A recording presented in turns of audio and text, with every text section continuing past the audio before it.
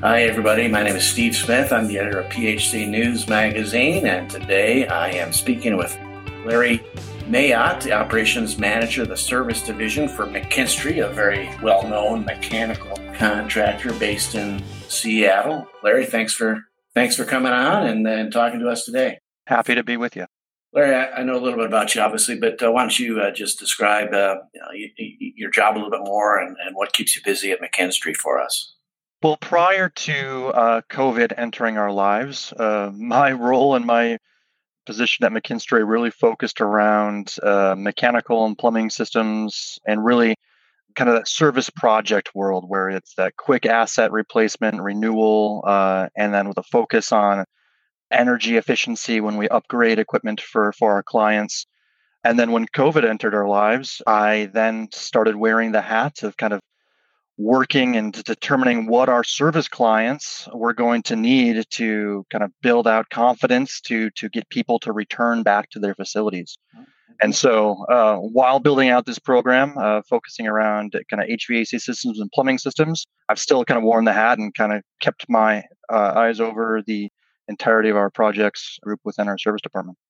Well, very good. Well, Larry's going to tell us a little bit more about relatively new service at McKinstry, where they label Return with Confidence, basically, a reopening service for commercial buildings that have, through the pandemic largely been closed and people are working remotely. And hopefully some of those buildings are coming back online and people are coming back to the office. But we can talk a little bit more about that too.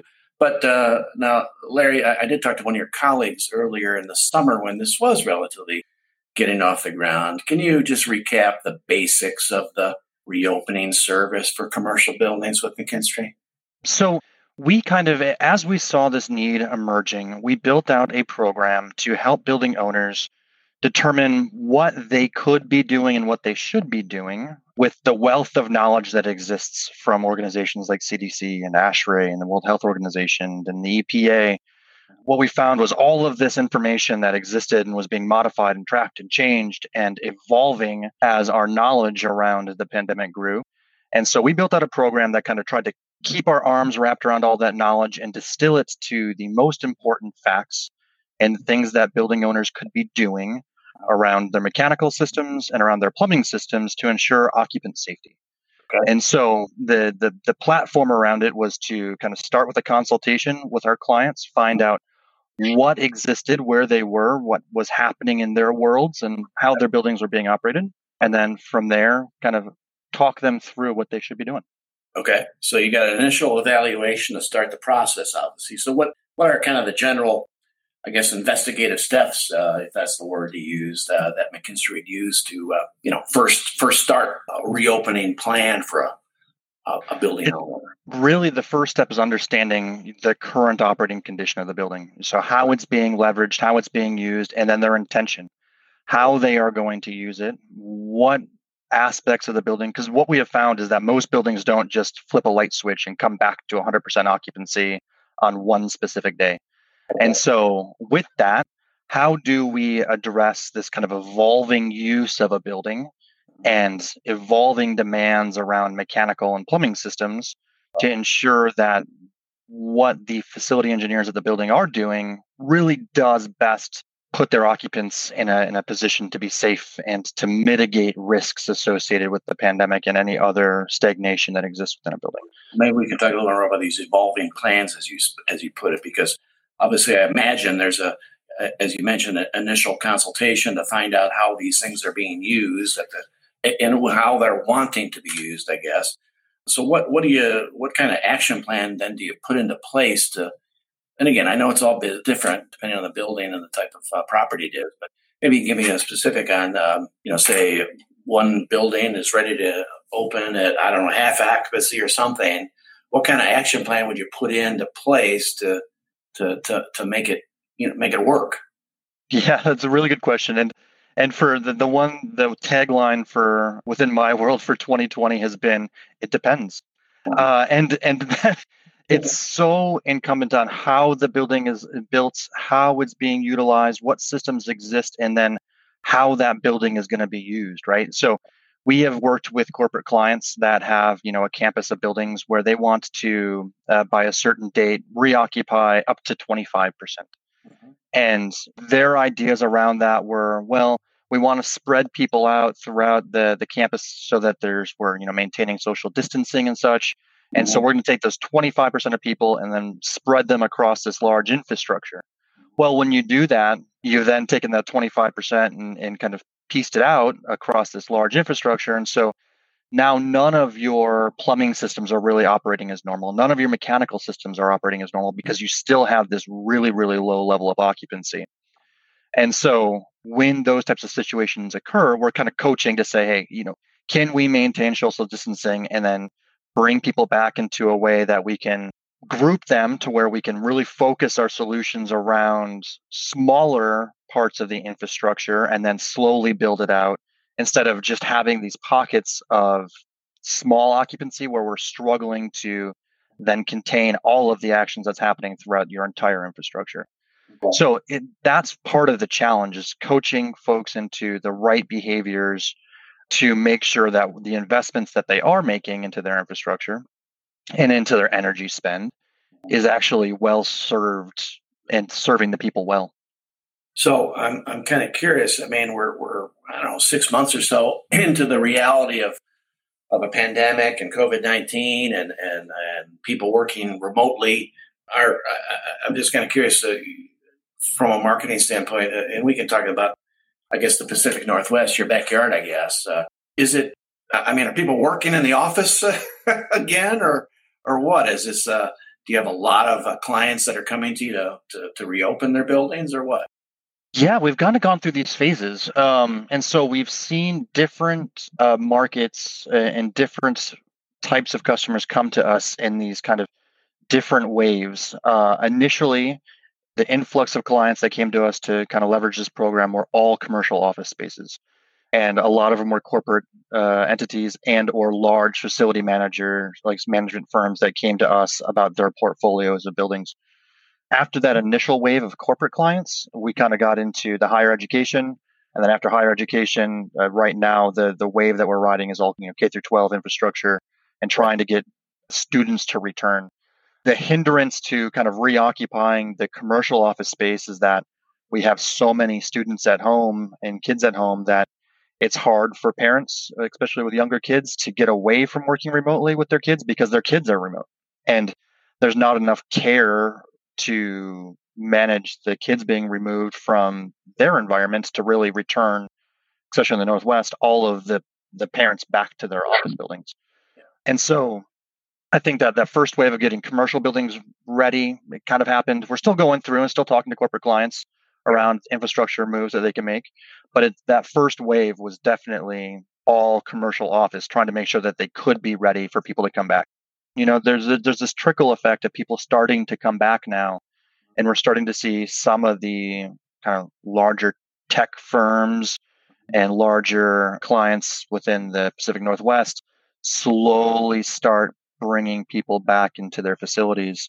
It has been a very, very slow ramp. And a lot of that's because students are just away. Now, in markets like Texas that I've been a part of and having conversations in Texas, they're in a different world. And so they have more corporate clients back in their spaces than we do in the Northwest. So still very much in flux.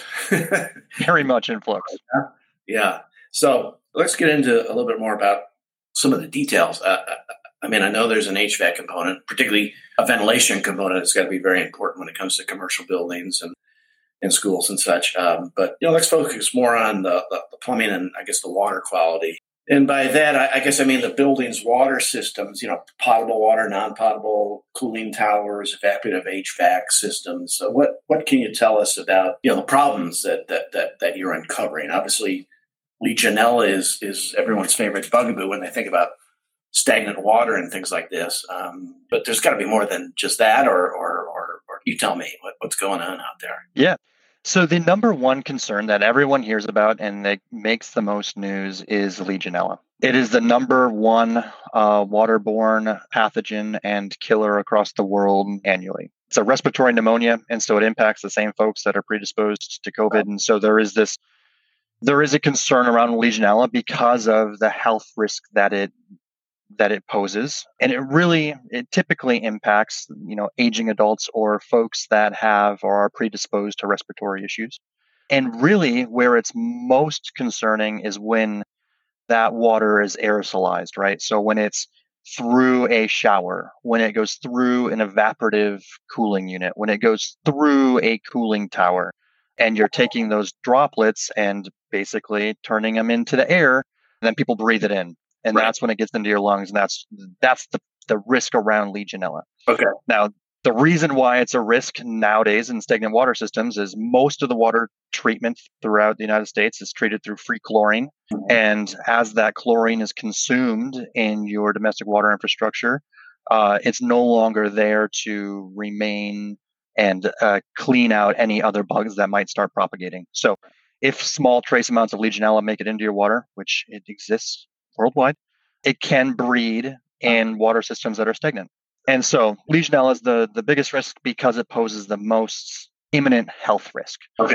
Now, is that the only risk? Absolutely not. Other microbes can grow in stagnant water systems. Now, what they typically do, they're not typically going after your health and going to give you Legionnaire's disease.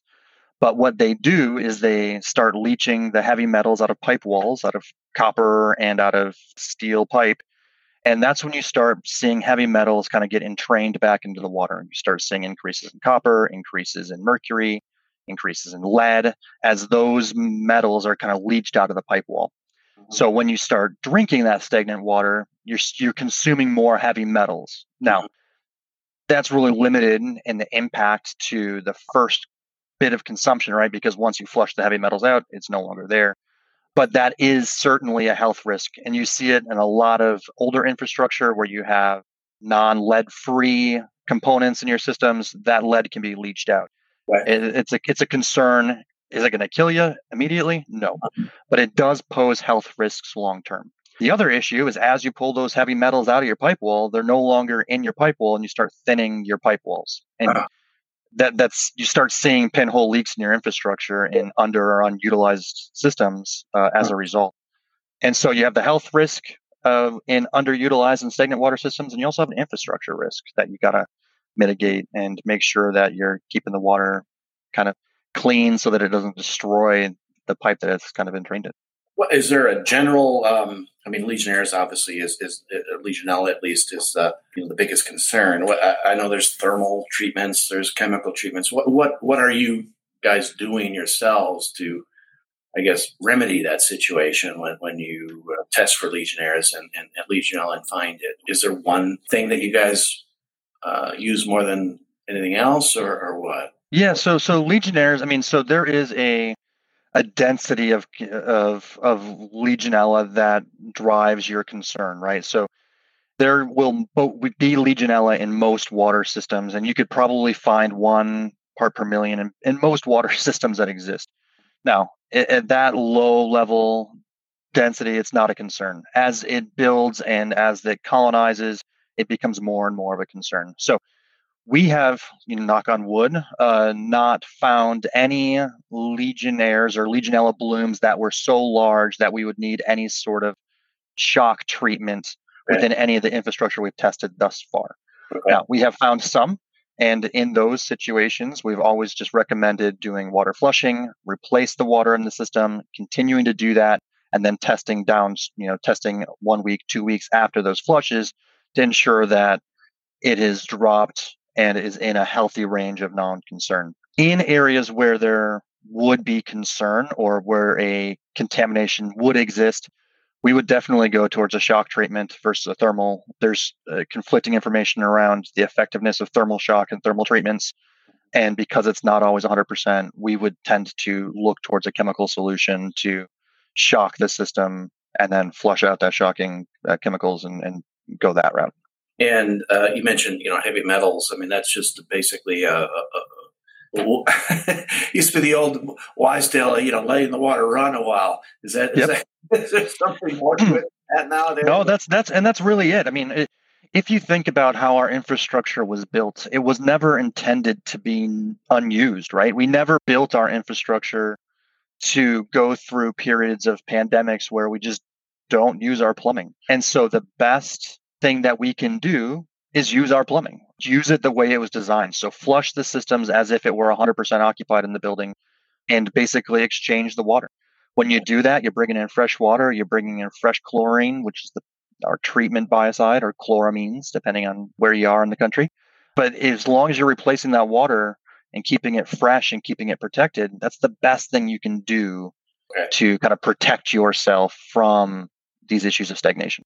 But I guess related to the heavy metal issue, then, Chris, you mentioned the pinhole leaks. I mean, a pinhole leak is a pinhole leak. There's not much you can do, I assume, once that starts, or is there? What No, I mean, the way you fix that is you start replacing your infrastructure, which gets costly. And that's one of the things that we're trying to help coach customers into avoiding, right?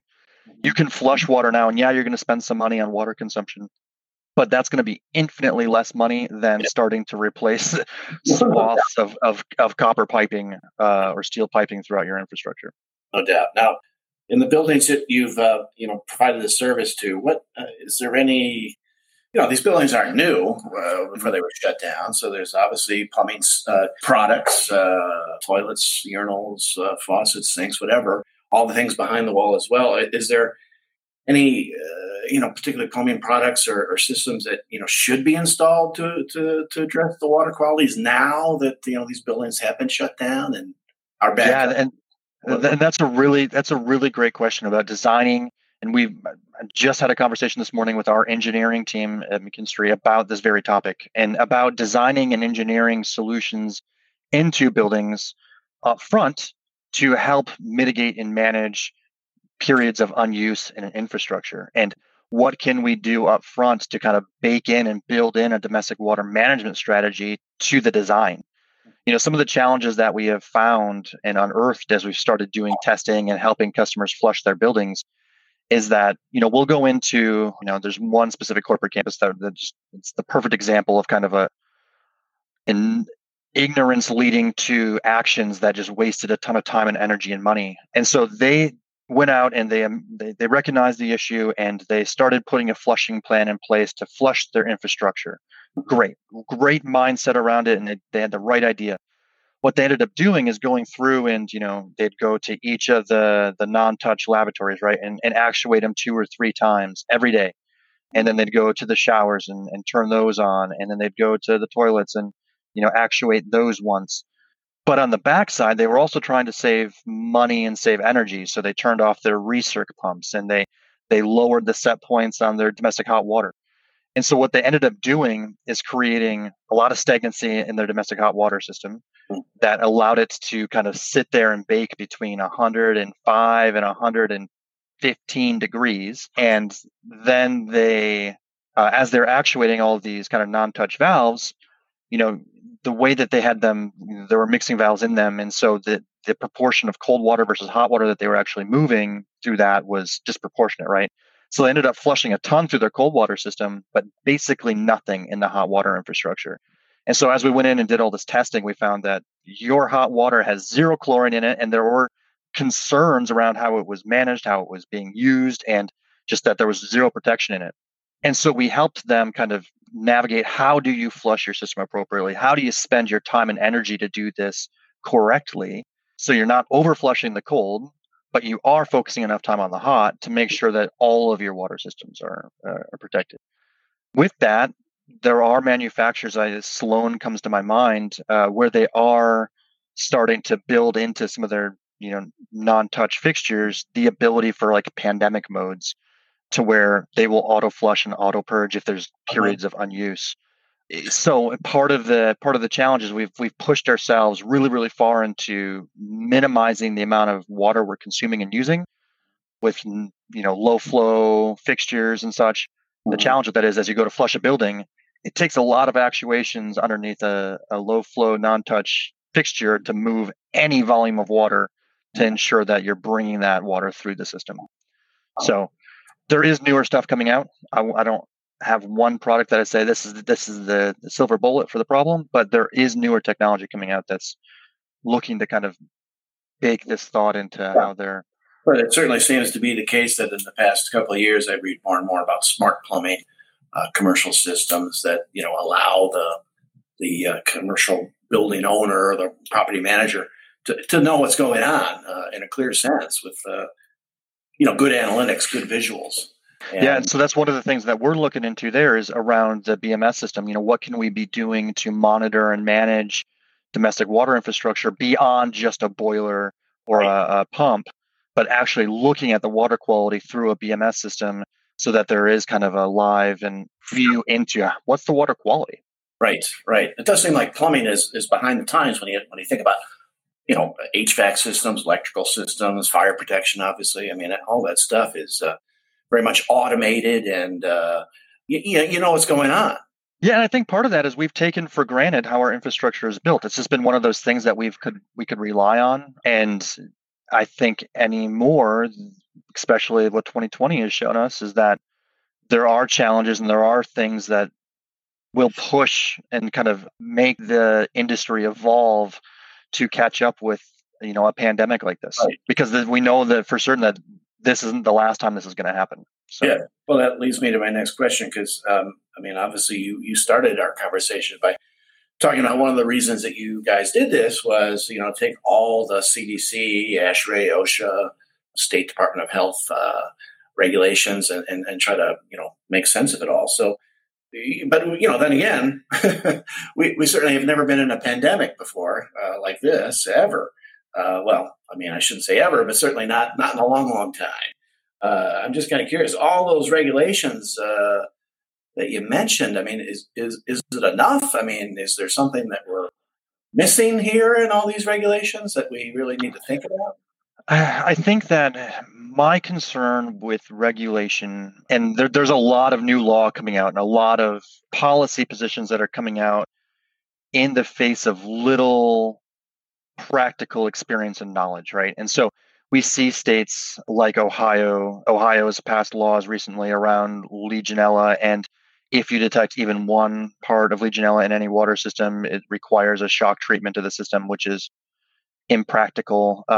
Pennsylvania is looking at passing a law that would state that you need to do water treatment testing annually as part of a certification program. And I am going to go out on a limb and say I would guess that most departments of health across the country at the state level are going to start adding more and more regulation around doing this type of work.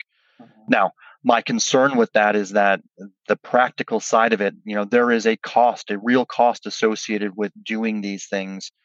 And I want any regulation to be backed by practicality and can we actually achieve these things with the right intent to ensure that, we understand the mission is safety and building safety. Let's make that the focus and not just driving cost and driving additional costs for owners and building managers. Sure. It could be I get a sense that you think it might be a little bit too much overkill on some of these things. I would hate that for regulation to go so far and go overhanded with how hard they push some of these things because there is concern right now. And so what we're trying to do is be very pragmatic in how we approach it, be very thoughtful and diligent about our recommendations to ensure that what we're really driving towards is safety more than anything, to make sure that everyone is safe, that the plumbing systems are safe, but not driving costs to just fluff up a business for the sake of it. I hope you can talk about this because we really didn't go over it beforehand, but it has to do with HVAC and ventilation in particular. Can you, I read more and more stuff in the news about, bringing more air, changing the air more in rooms, or maybe UV light for filtering whatever ails the air. I mean, it does seem like more and more focus is spent more on this being an airborne illness, COVID. What's going on in the HVAC world? Can you address any of that right now? Yeah, absolutely. So the core principle behind ventilation is if you're exchanging more air in a building, you are diluting the potential particulates that exist within that building. And then if you're increasing your filtration, you are hoping to grab more and more out of it. So if you are ventilating more and purging more into the building, you're decreasing the viral load, in theory, and reducing the risk of transmission. The more air you can pump into a building, the more diluted the pathogen would be airborne in the space. That's the entire principle around increasing ventilation. Now, the challenge with that is that we don't want to increase ventilation and push the system so hard that we're negatively impacting the air quality within a building or impacting its ability to manage temperatures or humidity and driving a building into unsafe conditions in other ways, right? And so, depending on your region, and I mean, we're blessed in the Northwest to have pretty temperate climates, but it's a much bigger challenge in the Midwest, in the South, where you have different conditions. Or the challenges we're facing right now in California around wildfires in Oregon with air quality, right? Taking a bunch of smoky air and bringing it into the space isn't necessarily better than what we're trying to solve for. So increasing outside air is just meant to dilute what's in the space. There's also a lot of focus around increasing ventilation to MERV 13 or MERV 14. It's a good thing to do. It'll help reduce the particulate levels in a space. Not 100% effective, but none of the treatments or recommendations that exist are a silver bullet, right? They all incrementally decrease the potential, right? And so ventilation, filtration are the two most common. If you want to spend capital on additional investments, UV light has some benefit depending on how it's applied and where it's applied. And then bipolar ionization is another solution that offers some promising preliminary kind of information.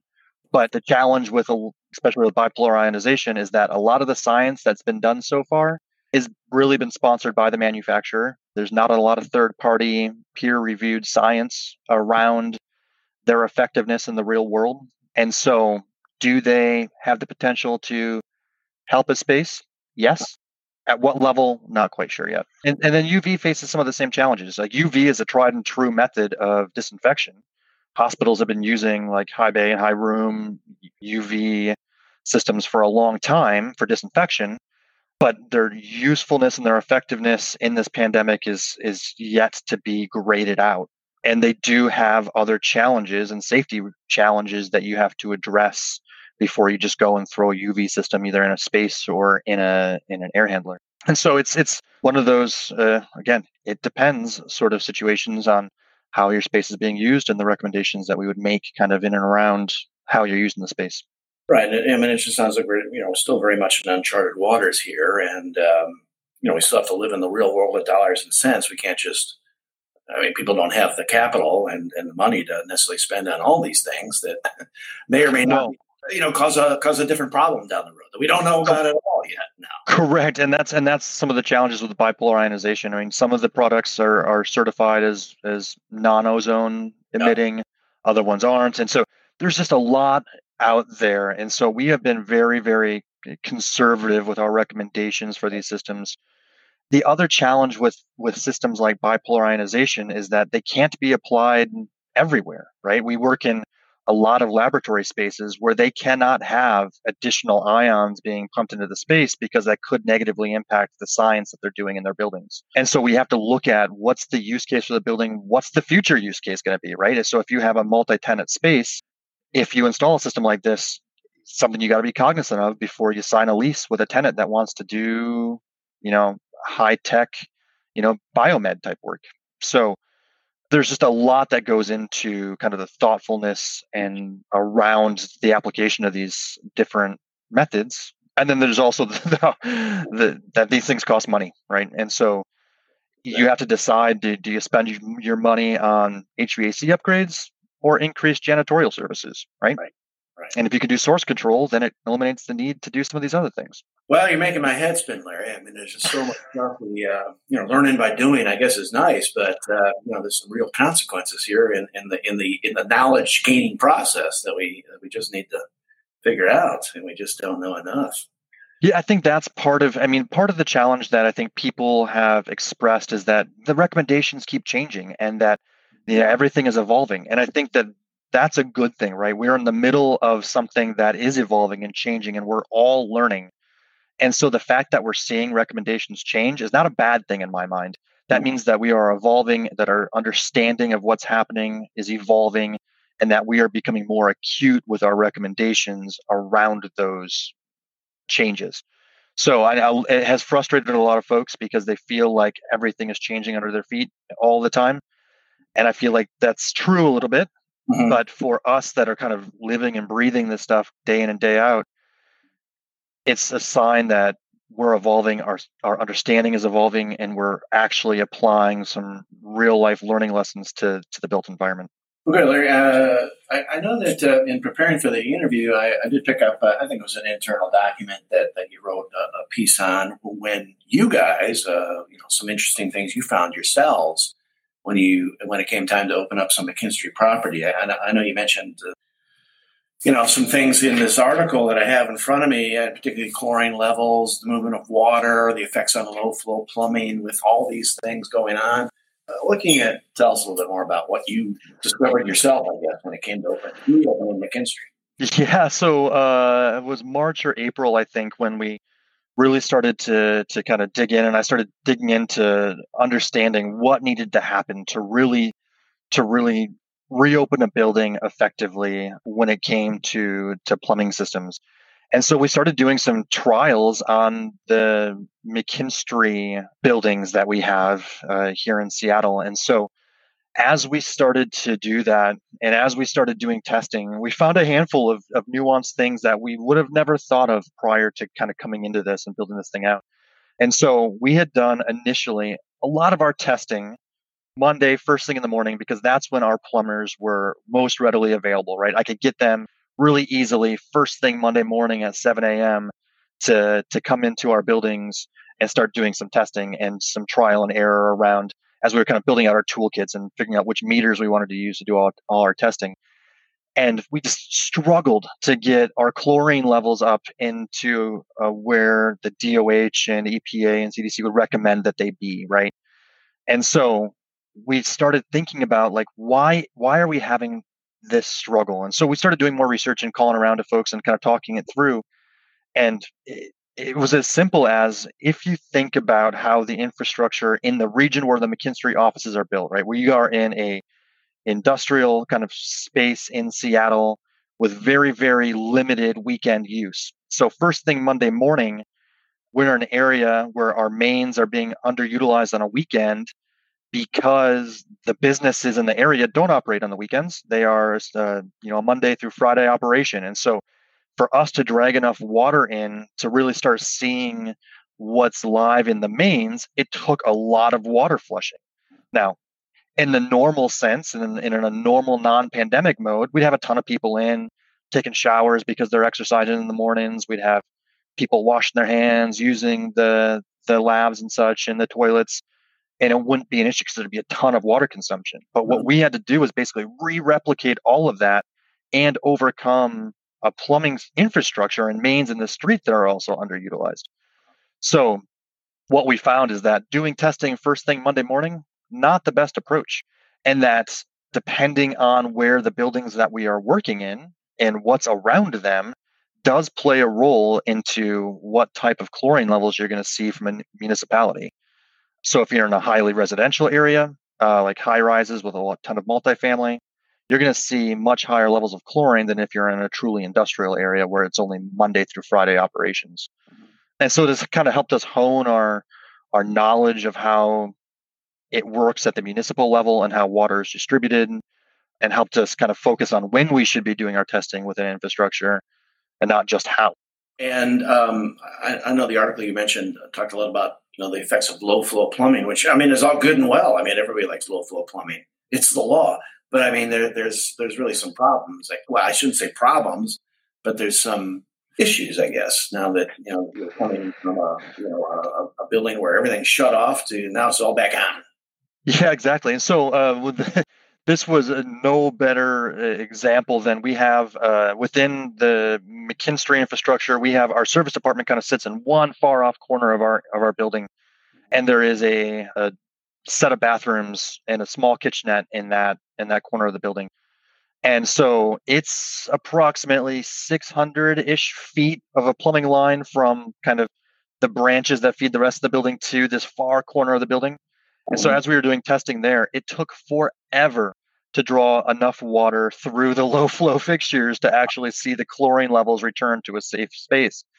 And so what we had to do was basically go underneath the fixtures, take off the braided hoses, and dump them into 5-gallon buckets to actually move enough water to flush those lines. And so that was ended up being part of our strategy. So depending on where we are working and what kind of buildings we're working in, a lot of our recommendations are if you have, these far off bathrooms, if you're not right next to the riser in a building, you're gonna have to go and take off braided hoses and use the angle stops to basically control water flow and just purge enough water to move water effectively.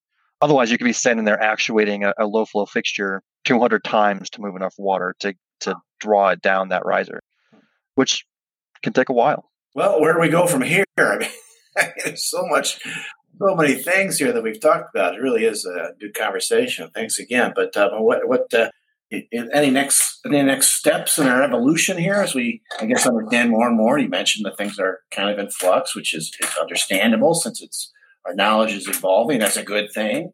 But what do you see happening in the next, I don't know, rest of the year, I guess?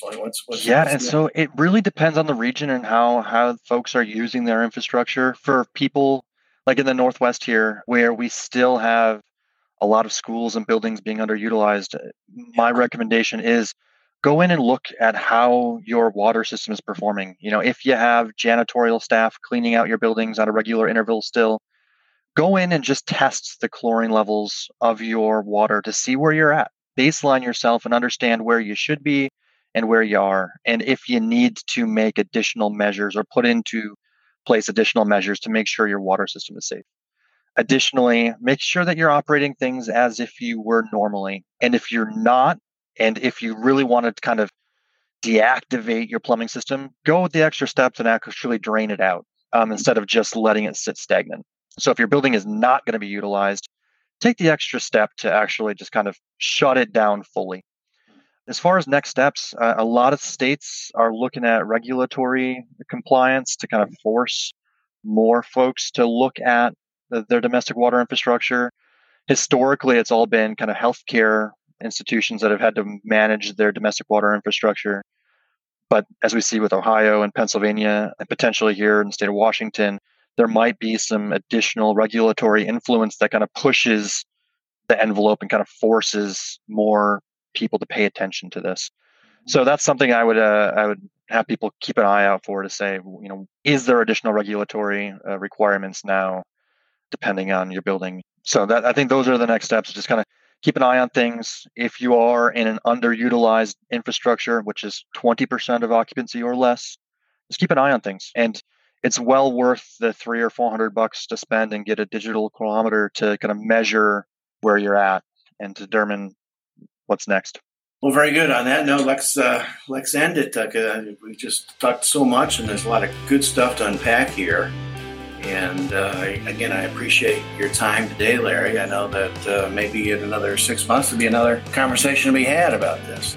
And I'm sure my recommendations will have evolved and changed in some way. So happy to spend the time with you. Thanks again. Bye-bye. Thank you. Bye-bye.